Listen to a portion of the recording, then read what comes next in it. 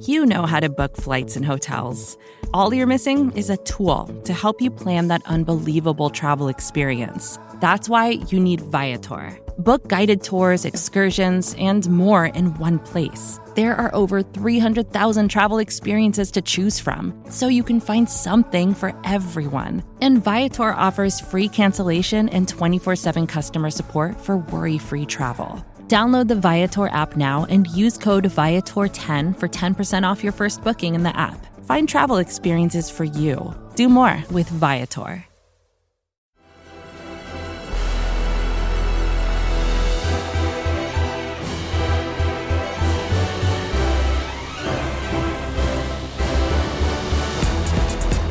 Welcome in, everybody. No big deal. This is the first time we are all here together. First time in the history of the world, the history of the universe. We are Monday, Football Monday, a new NFL show brought to you by SB Nation. I am RJ Ochoa. I am joined by Pete Sweeney, by Michael Kist. We are going to be here every single Monday to talk about what happened on Sunday.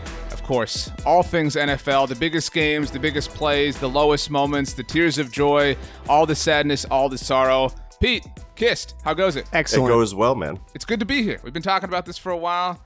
This is why we lifted all them weights, and we're finally here, all of us together. I'm happy. I feel blissful. RJ, let the listeners know who you are. We'll introduce each one of us, since people may be coming from different team brand feeds and whatnot. Like, sure. I do Bleeding Green Nation. You do Blogging the Boys. We got the Super Bowl champions over there. We're brought to you by SB Nation, and I think we're all a little bit biased, but SB Nation is my favorite place in the world because it brings together sports fans all over the world, all different walks of life, sports fans of all different teams. You mentioned it, Kist. I am the manager and editor-in-chief of SB Nation's Dallas Cowboys website, bloggingtheboys.com. I oversee our website, our social media, our podcast network. We have shows every single day talking all things America's team. I have a lot of experience in radio, did a lot of radio stuff in San Antonio. I was part, along with Pete, of SB Nation's flagship, no pun intended there, venture into Radio Row last year in Miami at the Super Bowl. So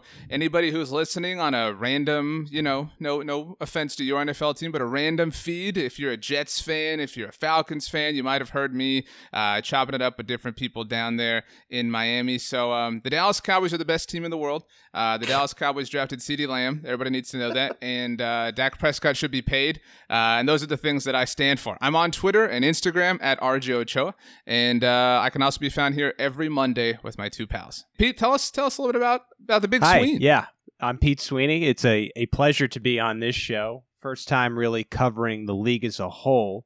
I covered the Kansas City Chiefs for Arrowhead Pride as part of the SB Nation network, so we now have someone who covers America's team and someone who covers the Cowboys on the show, which is good. Nice. I also do work for 610 Sports Radio in Kansas City, as well as 41 Action News, which is Chiefs coverage. They're the official partner of the Kansas City Chiefs. So everything Chiefs. Catch me on social media at PG Sween. That's my name, Pete Sweeney. And I'm excited. I'm excited about this show. I'm excited to get into some other teams, get into some NFC coverage. I think one of my major roles on this show will be making sure this doesn't turn into a Dak, Carson Wentz conversation every single time. So I'm going to do the best I possibly can. And that's a good segue to talk about who Michael Kist, the person, is. Well, he's a Dak fan, right, Kist? Here we go. That's the truth. Look, we've got a segment where we're going to talk about some NFC teams. We'll deal with it then. For now, I'm Michael Kist. You can follow me on Twitter at Michael Kist NFL. That's Kist, just like Sunkist. I'm the producer for Bleeding Green Nation podcast, the 2 times SB Nation Team Brand podcast champion. I'm a Scouting Academy alum. I won their Prove It competition against hundreds of other combatants back in 2017. That really kind of kickstarted everything for me. In 2018, 104.5 The Zone in Nashville held a draft analyst competition on their Midday 180 show. I also won that to become their junior draft analyst behind the wonderful Greg Cosell. So my background has a good deal of scouting in both college and the pro game. I'm very humble about all of those accomplishments. If you couldn't tell, probably the most humble out of anybody. Mm-hmm. Very clear. This trio that we're dealing with here for hashtag MFM, I couldn't be more excited to start the journey with these guys. Having this feed in particular was a dream of mine when I started with SB Nation, and thankfully the success of podcasts like BGN, Blogging the Boys, Arrowhead Pride, and everybody else have made that dream come true. And I'm jacked up to be on this journey with you guys. I'm very excited. I know we've all done some cross-pollination with each other. Kist and I, we've chatted when the Cowboys have played the Eagles a lot. Pete, you and I, again, we ran Miami, if we're being honest. Yes. We all have a lot of experience with SB Nation and, as you said, Kist, with podcasting. And so when they said the three of you guys are going to talk about the league as a whole, we said, okay, let's do it. It is Monday. It is Labor Day, so very happy Labor Day. And we are now, 3 days away from the NFL season beginning. As you mentioned, Kiss, we're going to talk about the top teams in the NFC, top teams in the AFC, probably includes Kansas City, I would imagine. Teams that we think might be surprising. Maybe the Chicago Bears, Kist, who's a big fan of Mitchell Trubisky. Don't you dare. Some teams that might be disappointing. Perhaps the Philadelphia Eagles, if Kist will allow me. And then, of course, we'll get into our game of the week. It's going to be very different. It's going to be very unique. I think this season, more than any other, is going to really need podcasts to help us all talk and get through and hold hands. So the Monday Football Monday crew is here for you. I just got to be honest, though. When we named the show, I had a lot of suggestions that were a lot better than Monday Football Monday. Did you want to pitch them, or did you want to rebrand the show already? One episode in, is that what we're doing here? I might drop one. I had a lot of suggestions that were very. The one that I remember most specifically is chicken or beef. You were very high on calling this show, this football show, chicken or beef. I thought it would work well. You have to decide. Yeah, it had promise. We got a little bit away from it. We figured hashtag MFM is something that people could get behind. Something that people could look forward to. Nothing wrong with chicken or beef. We went with a better name, I think, in the long run. Maybe chicken or beef is when you're deciding between two, like a Mitchell Trubisky, Nick Foles situation. Right. And Trubisky is just like that pinkish, undercooked, disgusting chicken. Like in a Corningware dish that you didn't put in the microwave for long enough or something like that. And Foles is KFC. I mean, it's not the best chicken, but it's going to hit the spot whenever you need it. So KFC won't be sponsoring Monday Football Monday, it seems. Okay. All right. Okay. It is time for the season preview here on Monday Football Monday. Everybody else in the world likes to think that they know what they're talking about. They don't. Pete, Kist, and I are going to tell you the teams that are most likely going to be representing the Blue N when it comes to Tampa Bay's Super Bowl in February. I reckon that Tampa Bay is involved there. In fact, maybe we just start there. Like the slam dunk for the number one seed in the NFC does come from that division, but it's the New Orleans Saints. And top to bottom, the most talented roster in the NFL. They're going to be in our game of the week. I want to talk about it later there, but I think their argument for the number one seed is incredibly straightforward. After them, I think you have to look at the reigning NFC champions, the San Francisco 49ers. I think it's important to look at what they did in a historical context and ask the question, is it possible for a team that went from a bottom 5 team, which saw crazy improvements in DVOA on both sides of the ball from one year to the next, to stick the landings on both of those improvements and not slip even just a little bit the next year? And history tells us that that's pretty rare. Further working against them is that they play in the toughest division in the NFL. The Seahawks are serious contenders every year, despite the fact that they won't let Russ cook. The Rams have a baseline for offensive success with Sean McVay, and I'd argue that Shanahan and Garoppolo have a higher floor than McVay and Goff, but the Rams are still going to be very competitive. The Arizona Cardinals are a sneaky team that we might talk about in some of those surprising teams, right? They're the trendy pick. And look, I've got Seattle winning this division, but I don't think a 12 or 13 win teams comes out of that division. It's just too competitive from T to B, from top to bottom. So if it's not them as a one seed contender, and it can't be the Tampa Bay Bucks if they're the second in the division behind the Saints, then that team either has to come from the North or they're the Dallas Cowboys. Okay. And I struggled with this because every year we get all this media hype surrounding the Cowboys, and every year they fall flat. And I get it. They have a huge fan base spread out all over the country. They're a moneymaker for the league, so they get more coverage. But this year, I think they actually deserve it.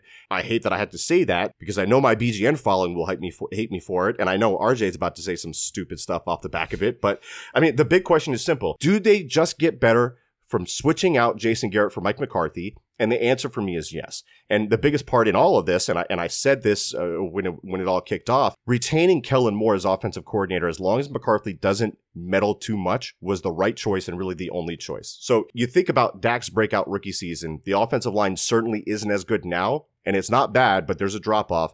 Looking at his weapons, this is the best supporting cast that he's ever had.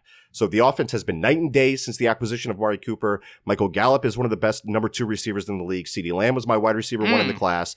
Blake Jarwin is such a big upgrade over trying to play the 60-year-old Jason Witten. And Zeke is Zeke. The defense will be a problem, but the offense can win those boat races if needed. I think they're legit this year. They don't have any excuses left. The scapegoat is gone. Dallas has to make a run this year, and they need to sign Dak because he's a doggone good quarterback there. I said it. We're going to get to the AFC though too, and I cover the Chiefs, and so you look at the weapons they have.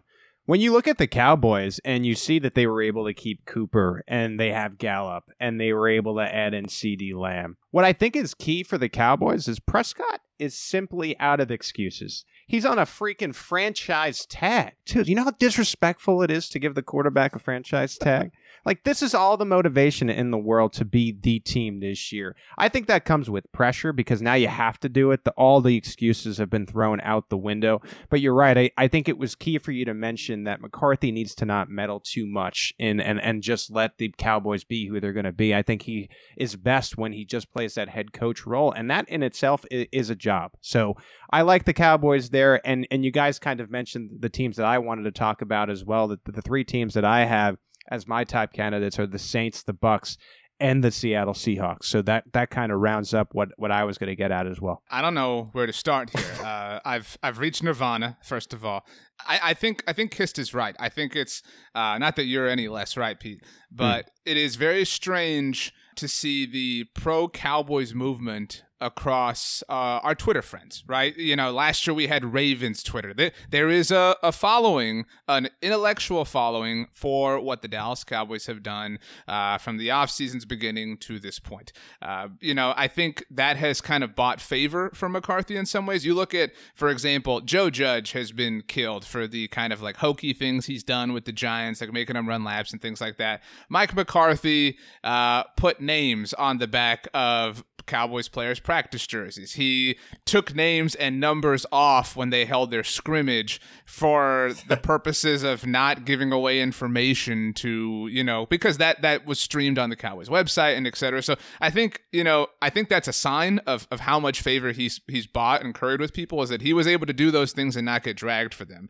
But I think that he did do a lot of things to sort of merit that. The drafting of CeeDee Lamb, it sounds so stupid to give the Cowboys credit, because you're right, Kiss, the best receiver in the class. Wow, good job. You really went on a limb drafting CeeDee Lamb. However, this team, and I can tell you both, and I know you both follow the Cowboys because you have brains, they are notorious for sort of ignoring, I don't want to call it best player available, but ignoring common sense and going with what they believe is the right way. They were enamored with Kayvon Chason, the edge rusher from LSU that went to Jacksonville, and CeeDee Lamb happened to fall to them and really tested their philosophies. Are they going to be this team that is willing to adapt and adjust on the fly for the greater good, in this case CeeDee Lamb, or are they going to rely on their old, archaic, schematic beliefs, if you want to call it that? And so CeeDee Lamb is emblematic of a lot of things in that regard. I think you both know certainly the Chaz Green game of 2017,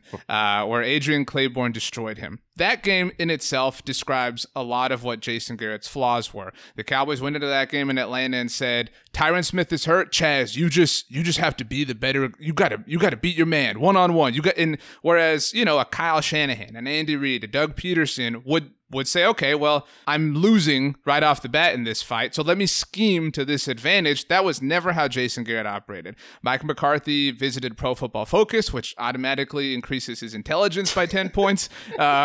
And he is very, very, very cool and hip in terms of how he sees this game. I really just believe that this team that was already one of the most efficient offenses in the NFL is going to really, really, really lean into that. They are better on defense. They've added Everson Griffin. I mean, there are a lot of reasons to believe why this is a team that can contend for the number 1 seed. My only fear is just that they find a way to not do that time after time after time again. In fact, the teams you both cover have won Super Bowls since we've all held these jobs, and the Dallas Cowboys haven't come anywhere close. I think the theme of the NFC when you talk about these contenders, though, like for me, we're talking about the Cowboys. I mentioned it's the Saints, the Bucks, and the Seahawks. The theme is they have to get it done this year, and 3 of them are not going to, right? Because you look at the Cowboys, I just talked about how there's no excuses. The New Orleans Saints, what are they? $1 billion over the cap next year, like $1 billion. So they have to figure that out once they are able to get the Kamara deal done, which I know has to happen. Drew Brees is 41 years old.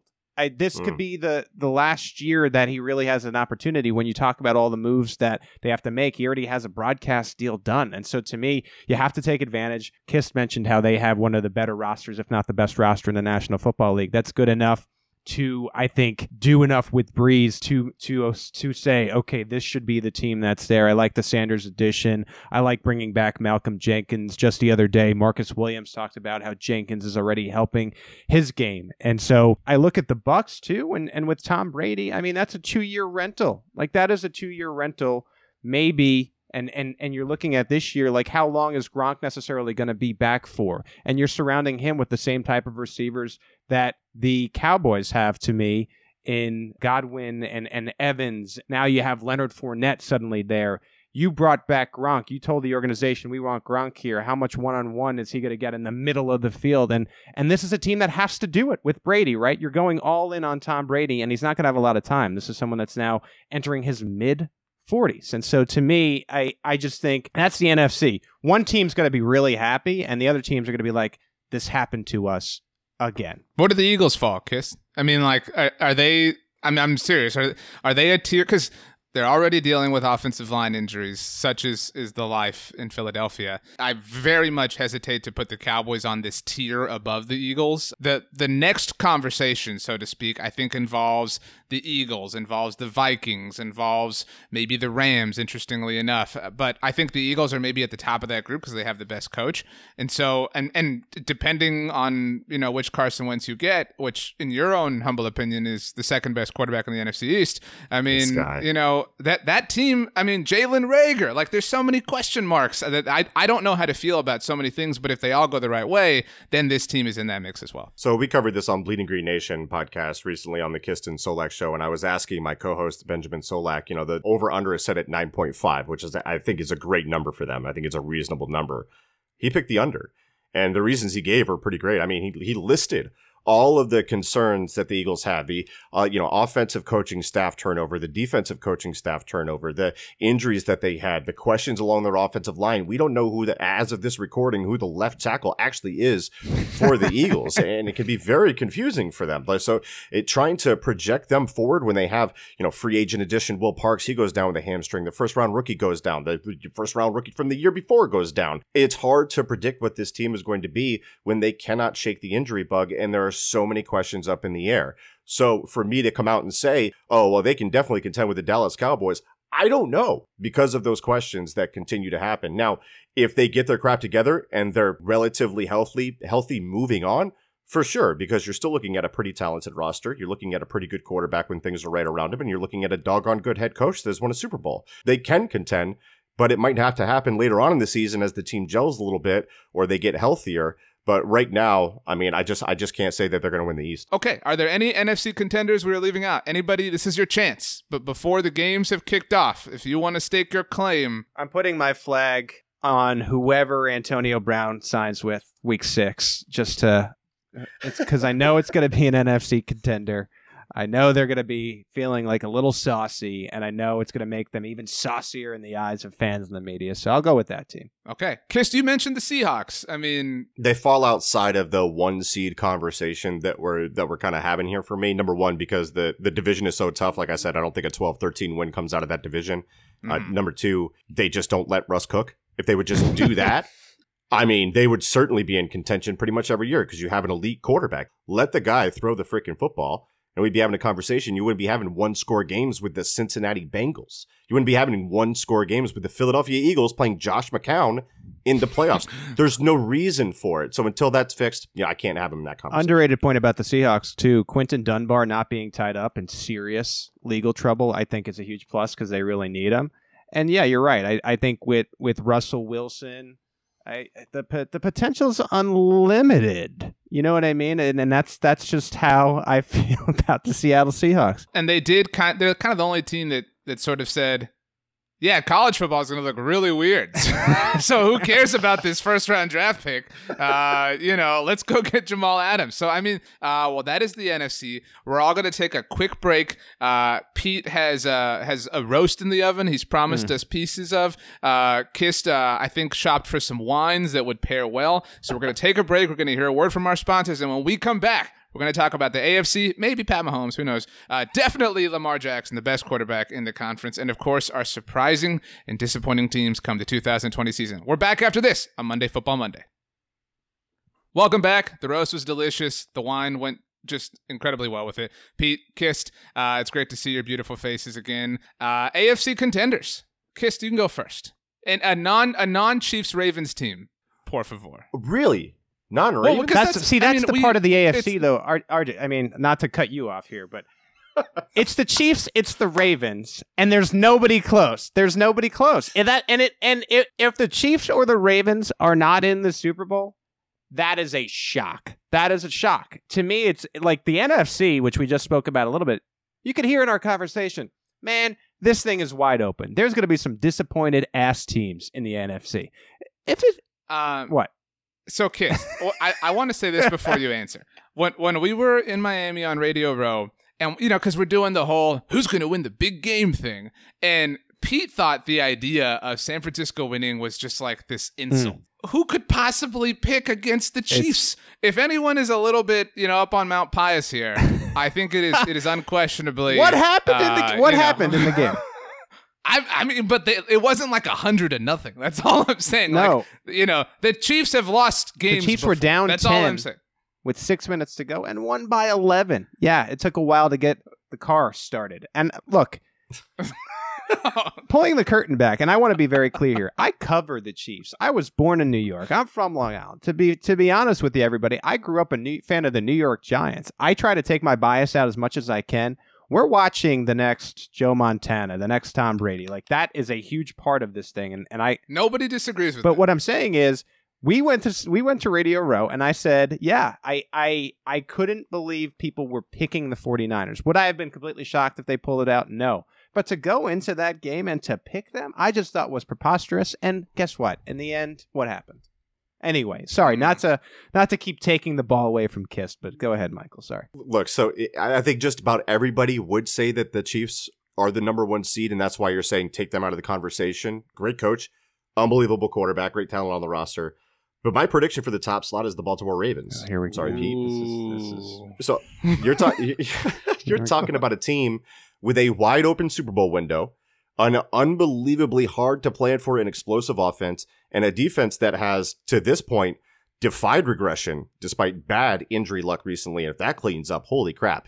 This is a well-coached, well-managed, well-quarterbacked, well-oiled machine that only began to scratch the surface of what they could be last year. And what gives me a lot of optimism for their 2020 outlook on top of all of that is that you have an organization that truly buys into optimizing their on-field approach with analytics, and they have a coaching staff that did not get picked over in the offseason. For example, offensive coordinator Greg Roman, the architect behind the most unconventional offense in the league, not getting stolen away for a head coaching gig. That's one of the biggest offseason victories that nobody's talking about. This team has big run written all over them. They're my 1 seed in the AFC. I can see the Chiefs stumbling slightly enough with the Super Bowl hangover.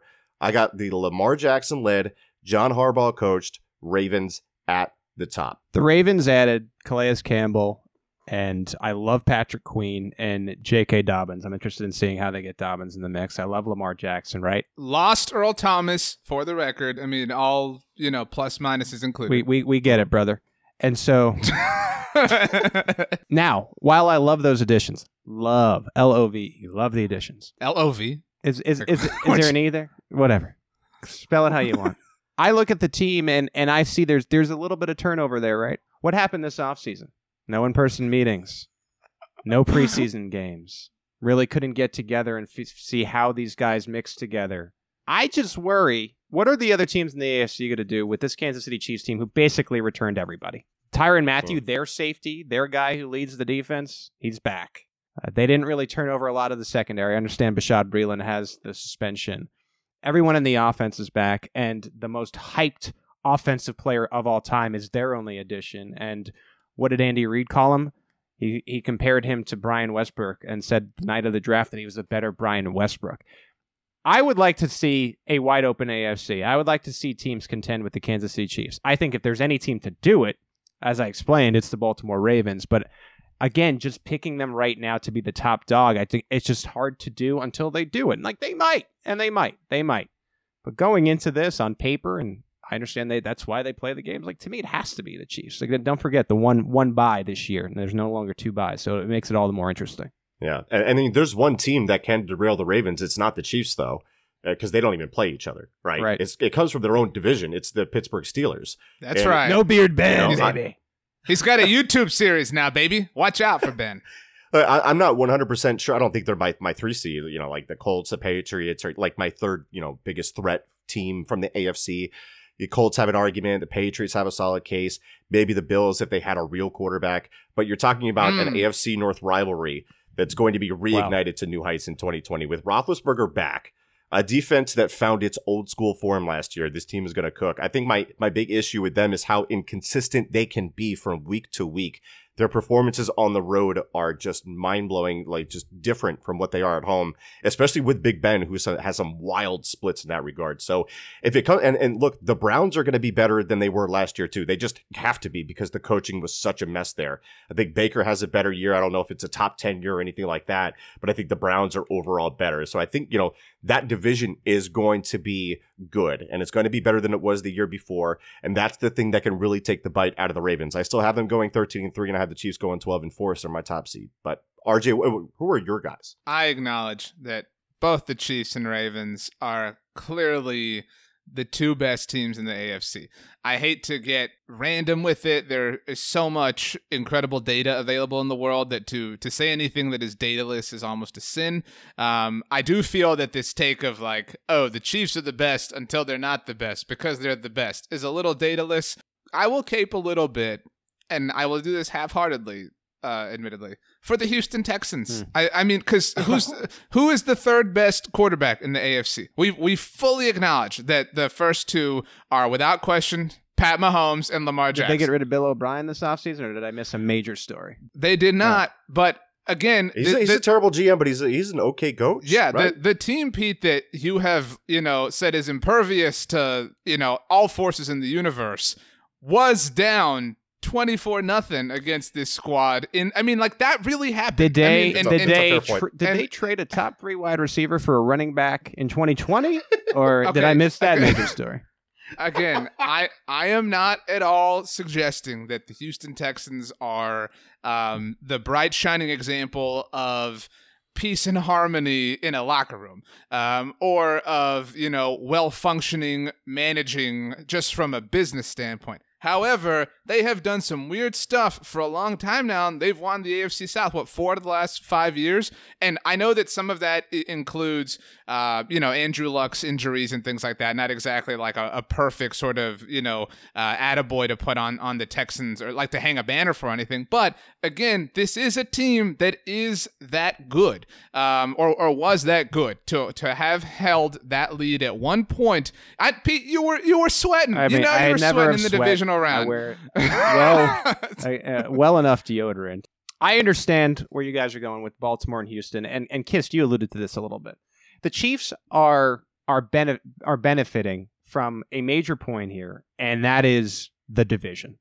And you look at the Texans, they got the Titans and Colts to deal with twice a year. You look at the Ravens, the Steelers, and the Browns are back again, and who knows what Joe Burrow's going to do, right? Yeah. Pat Mahomes, Drew Lock, Derek Carr, and Tyrod Taylor. That doesn't scare me at all. 6-0, likely, maybe 5-1 if Drew Lock gets right. a little spicy there. And so that is just such advantage that the Patriots have had for years, where it's 6-0, 6-0, 5-1, 4-2, 6-0. That's a huge advantage. Again, this is independent of the teams we're sort of supporting here in Kansas City and Houston. I would argue that Houston's advantage is greater. I mean, Phillip Rivers in his first year in Indianapolis, in a year, to your own admission, Pete, void of any kinds of meetings or anything like that. Ryan Tannehill, I went to Texas A&M University. I was there when Tannehill was a receiver. Does not at all scare me. Big contract Tanny. And the tanking Jaguars. I mean, I think that those 6 games are more appealing to any arbitrary NFL team than the 6 games that the Chiefs have to deal with. One of those teams was in the AFC title game. I understand the Jaguars. I understand the Jaguars are not. You're not writing home about the Jacksonville Jaguars. But Ryan Tannehill is the AFC's Jimmy Garoppolo. Until Tannehill and Derrick Henry come back down to earth, which they haven't. They really haven't quite yet. I understand the Chiefs played them well, but let's see how they do throughout the regular season. I mean, A.J. Brown looked like he's one of the better receivers maybe in the National Football League last year. I don't think he just write off the team that was in the AFC title game until they prove that they're not that team anymore. See, Kist, I think you and I, we've seen the highs and lows of the Cowboys and the Eagles to where we can maturely accept different things. Right now, Pete is like, the Chiefs are awesome. Everybody else sucks. I'm not saying that. I'm not saying that. I acknowledge if there's a team, I think the Ravens are the team. I just think it's really, really difficult to make an argument for anyone else. The hubris of post-2017 Eagles. I think I learned a valuable lesson from that. But go ahead, RJ. Teams that could surprise us. Apparently, Houston is on the list for Pete. But, I mean, a team that we haven't mentioned that come late December when you're shopping for the missus's, Christmas or gift. the misters for you female football fans or male. Who knows? Yeah, I mean, whatever you're shopping for, when you're on Amazon on December 14th, and you're like, man, the Falcons are in the mix. I kind of think the Falcons are a team that qualifies here. For me, I think a lot of people are going to be surprised by the Detroit Lions. Oh, another intelligent Twitter team. Matt Stafford was easily a top 10 quarterback last year when he's healthy. And if he's healthy and keeps up that type of performance, the wins are just going to come. This prediction is made despite head coach Matt Patricia, who I think has a potato for a brain. I don't think he's a good coach. I also hate his lack of aggression on 4th down, and that's going to cost them some points in some close games. But overall, I think this team has a legit shot at the NFC North title. I don't think the Vikings will be very good this year. The Packers are probably going to take a step back, and I think that gap is closed by the Lions. Not necessarily washed, but he's not what he was, for sure. I've been scarred. This is my hubris talking now. I will make my case for the Falcons, Pete, and then you can, I know it's hard for you to envision any other team having success, but I think, another Matt Ryan still operating at a fairly decent level. That offense can stumble its way to 8 wins on its own. You add Tom Brady and Leonard Fournette, like all the graphics, by the way, with like Leonard Fournette is on the Bucks. Let's all just chill out a little bit. Sorry, I had a bit of an eye roll moment. I'm a little like go to Boca Raton and then I'm back. But anyway, I think Matt Ryan's Falcons, ugly uniforms aside, this is a team that finished strong last year. And I think New Orleans could see the bottom fall out. I think New Orleans is just perhaps a little bit emotionally drained. They've played a lot of football over the last 3 years. They've come so close 3 years in a row. At some point, the bottom has to come out. Alvin Kamara was not the same player last year. I know he was dealing with an injury, most of it. I think Atlanta is a sneaky team that could pop up and kind of be all, man, that really happened? Atlanta? I was firmly convinced that we overrated Atlanta as a whole after 2016, but the way they battled and almost beat the Eagles kissed in the, divisional round, I remain somewhat on board with Dan Quinn, and clearly the Falcons players do as well. My team, and it comes in the AFC to your surprise. Oh, wow. Okay. Is the Buffalo Bills. I think the Buffalo... What? Yes. I think the Buffalo Bills have an opportunity to be an interesting team, and I'm eager to see how they develop. To me, it all comes down to the quarterback, right? Like, is Josh Allen a legitimate guy that could lead his team into what would be contention? But they're good on the interior defensively. They're a good defense overall. They had almost a disaster with Tre'Davious White opting out, and he's going to be back. I think that's a team that is now in a position where they have the pressure of saying, okay, Tom Brady's out of the division. They're one of these teams that the excuses are kind of gone there. And they feel pretty strongly about Allen that he can be like the Deshaun Watsons and Mahomeses of the AFC. You had Josh Allen this summer presenting a throw-off to Patrick Mahomes. Of course it has to come back. Let's focus. I hate the Bills because Josh Allen thinks he might be better than something.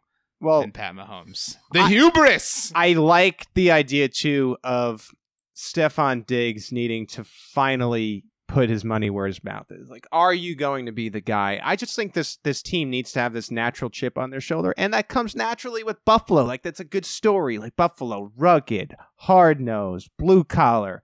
Can they hang with the upper echelon of the AFC? And they actually do play the Chiefs week 6 on Thursday Night Football. I think that'll be a really interesting game to see where they're at. So I want to transition right to my disappointing team, because my disappointing team is the Buffalo Bills Oh, because come of on. the expectations that they have, right? I mean, they're the 3-month AFC East champions who had a wide open path to finally dethroning the Patriots until the Patriots signed Cam Newton. General manager Brandon Beane has done an incredible job with the rebuild there. Sean McDermott has a strong argument for being projected as a top 10 head coach. They added Stephon Diggs to give him a true wide receiver 1.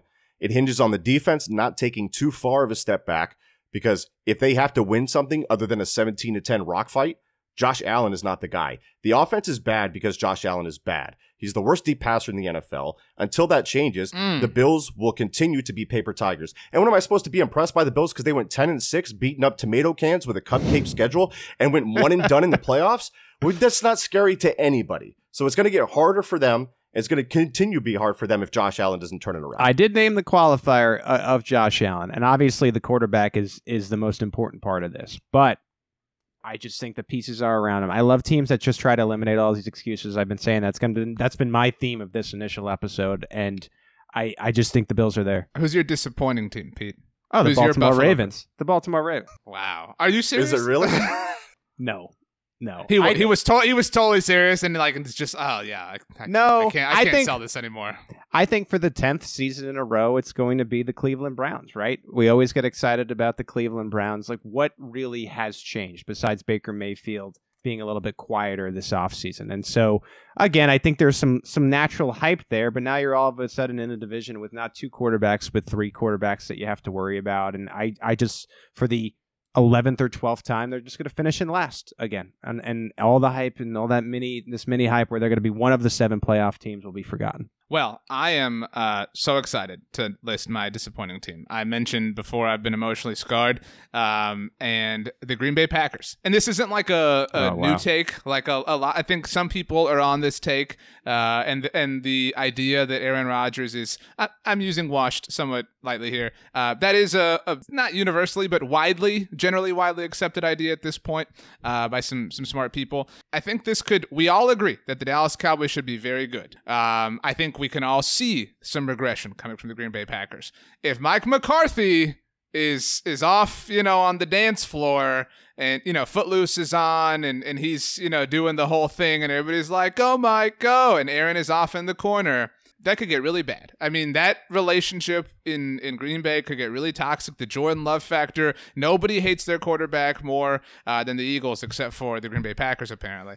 And so I think that could sour. In fact, I will go on the record now. I think at a certain point later this season, I'm feeling wild enough to say I think the Green Bay Packers bench a healthy Aaron Rodgers for a Jordan Love, maybe from the perspective of we are 3-10.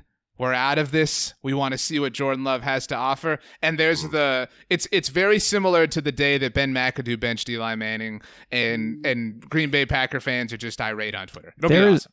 Jordan Love will not play a game this year. Let's be clear. If Jordan Love were Pat Mahomes, he would play 16 games this year, Pete. I could see the relationship fracturing there. I think it's already fractured. I don't think Love plays, but I do think that plays a part in the Packers taking a step back. So I'm with RJ on that. Based upon some of the things you've heard out of Green Bay's camp, Aaron Rodgers has been humbled. He's kind of gone back to the film. Aaron Rodgers is never humbled. This is the first time in his life. And I feel like they're going to be back in the mix here. But you're right. I will admit this part of it, that if they don't, that could very well be the end of Rodgers, similar to where it was all sunshine and roses until the end with Brett Favre. Weird how history repeats itself potentially with Aaron Rodgers. The 2 best teams in the NFC North are Kiss Detroit Lions and the Minnesota Vikings. So let's just get that on record. Okay, time for Game of the Week. Game of the Week is basically what it is. It's the game of the week, the game we feel is the most exciting. And I believe that we all, I guess generally agree that it's Tampa Bay at New Orleans. Woo! Bucks at Saints.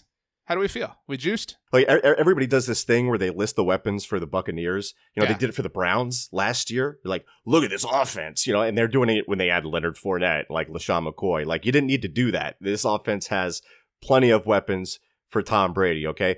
The problem is, the New Orleans Saints. And when you compare the teams week to week and you ask who has the better coach, who has the better quarterback, who has the more talented roster, right? Boil it down to the basics. The Saints are winning all three of those battles the majority of the time, and they definitely win it in this one, in my opinion, because Brady is aged and is not as good. Maybe not even the best quarterback in the AFC East last year. Breeze, while he may wear down later on in the year, for the first 2 to 3 months of the season, he's been magical. So until that stops, I got to assume that he's going to be the same Breeze. So I think the key for Tampa Bay is taking away the quick game, praying you hold up down the field, don't get gashed too badly. And that sounds great, but the Saints have the best offensive tackle duo in the league in Ryan Ramczyk and Teron Armstead. They're going to give Breeze time. And ultimately, there's continuity that Pete kind of alluded to before with the Saints that trumps the Bucs. So I got to go with the Saints here. It's the safe pick. It's the boring pick, but I think the Bucs make it more interesting in the rematch in November. I don't think we get the 48-40 boat race like early last year, but I've got it 34-24 Saints. This matchup to me, if you're a fan of pro wrestling, is like getting The Undertaker and Sting a little too late in their careers. Like it'll be fine. like Undertaker and Sting on TikTok. Right.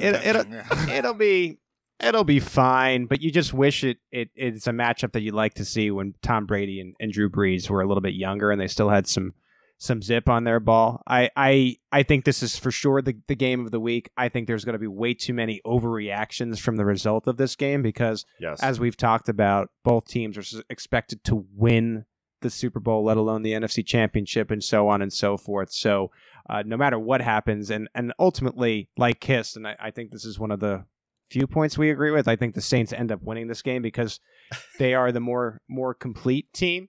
I am more focused on whether or not Rojo gets the snaps because Bruce Arians came out and said, no, despite us bringing Leonard Fournette in on this 1-year deal and him being as good as he was last year with all the yardage, and I know there's some tape that doesn't necessarily agree with that, but yardage-wise, still one of the better running backs in the league. No Rojo. Ronald Jones is going to be getting most of the snaps in Tampa Bay.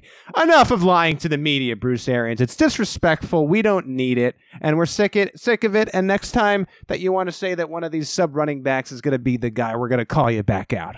I want to get a takeout on the inaugural episode of Monday Football Monday, just so I can say I planted the flag. I think there is an element of Bruce Arians that is wildly overrated. He is regarded, his sort of thing is he's a quarterback whisperer, right? Like he's always somebody who can work with quarterbacks. Worked with Peyton Manning in Indianapolis. Wow, number 1 overall pick. Real tough job you had there in Indy, Bruce. Worked with Ben Roethlisberger in Pittsburgh. Wow. First-round quarterback. Those tough cookies. Okay, really tough. Worked with Andrew Luck in Indianapolis. Number 1 overall pick. Man, really dug deep in the barrel there, Bruce. You really found some stuff that nobody had ever seen in that Andrew Luck. Went to Arizona. Carson Palmer, former Heisman Trophy winner, number 1 overall pick, who had success at the NFL level. Wow, dude. I really am just stunned that you were able to turn Carson Palmer into something legitimate. Goes to Tampa Bay. Gets Jameis Winston, also former Heisman Trophy winner and number 1 overall pick. Wow, I can't. Now he gets Tom Brady, and it's like, man, Bruce Arians is the quarterback maker.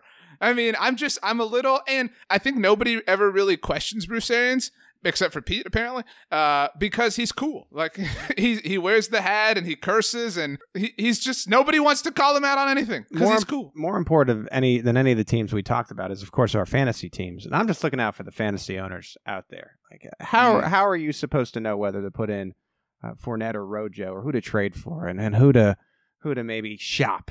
If you're not going to tell us the truth, this is 2020. Fantasy is just as important as the regular teams. Come on, Bruce. Fine. I have the Saints winning. I think the Saints are like a geyser that are waiting to erupt, at least at the beginning of this season. I think that might taper off, as evidenced by my Falcons, perhaps.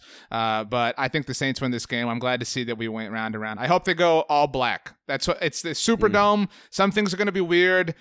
Get some normalcy in our lives and wear the all black. I don't want to see none of this white top, gold pant nonsense. Like just give us what we know. Well, guys, I'm pumped to be here. Monday Football Monday with you. Our schedule for the week here on the SB Nation NFL show is packed. Tuesdays, you get the off day debrief, aka the Oddcast. Wednesdays, you get the Palpably Unfair Podcast, or aka the Pupcast. Thursdays, you get a nice little sort of recap, rewind, and really look ahead on Thursday Night Football and what's coming up. And Fridays, of course, you get your gambling advice, your DFS advice, all that stuff. The fantasy people are here for you. And then you'll get us next Monday when the Dallas Cowboys are fresh off their 42-6 win, the first win in the history of SoFi Stadium. Gonna be some good right times. here on Chicken or Beef. This was Monday Football Monday.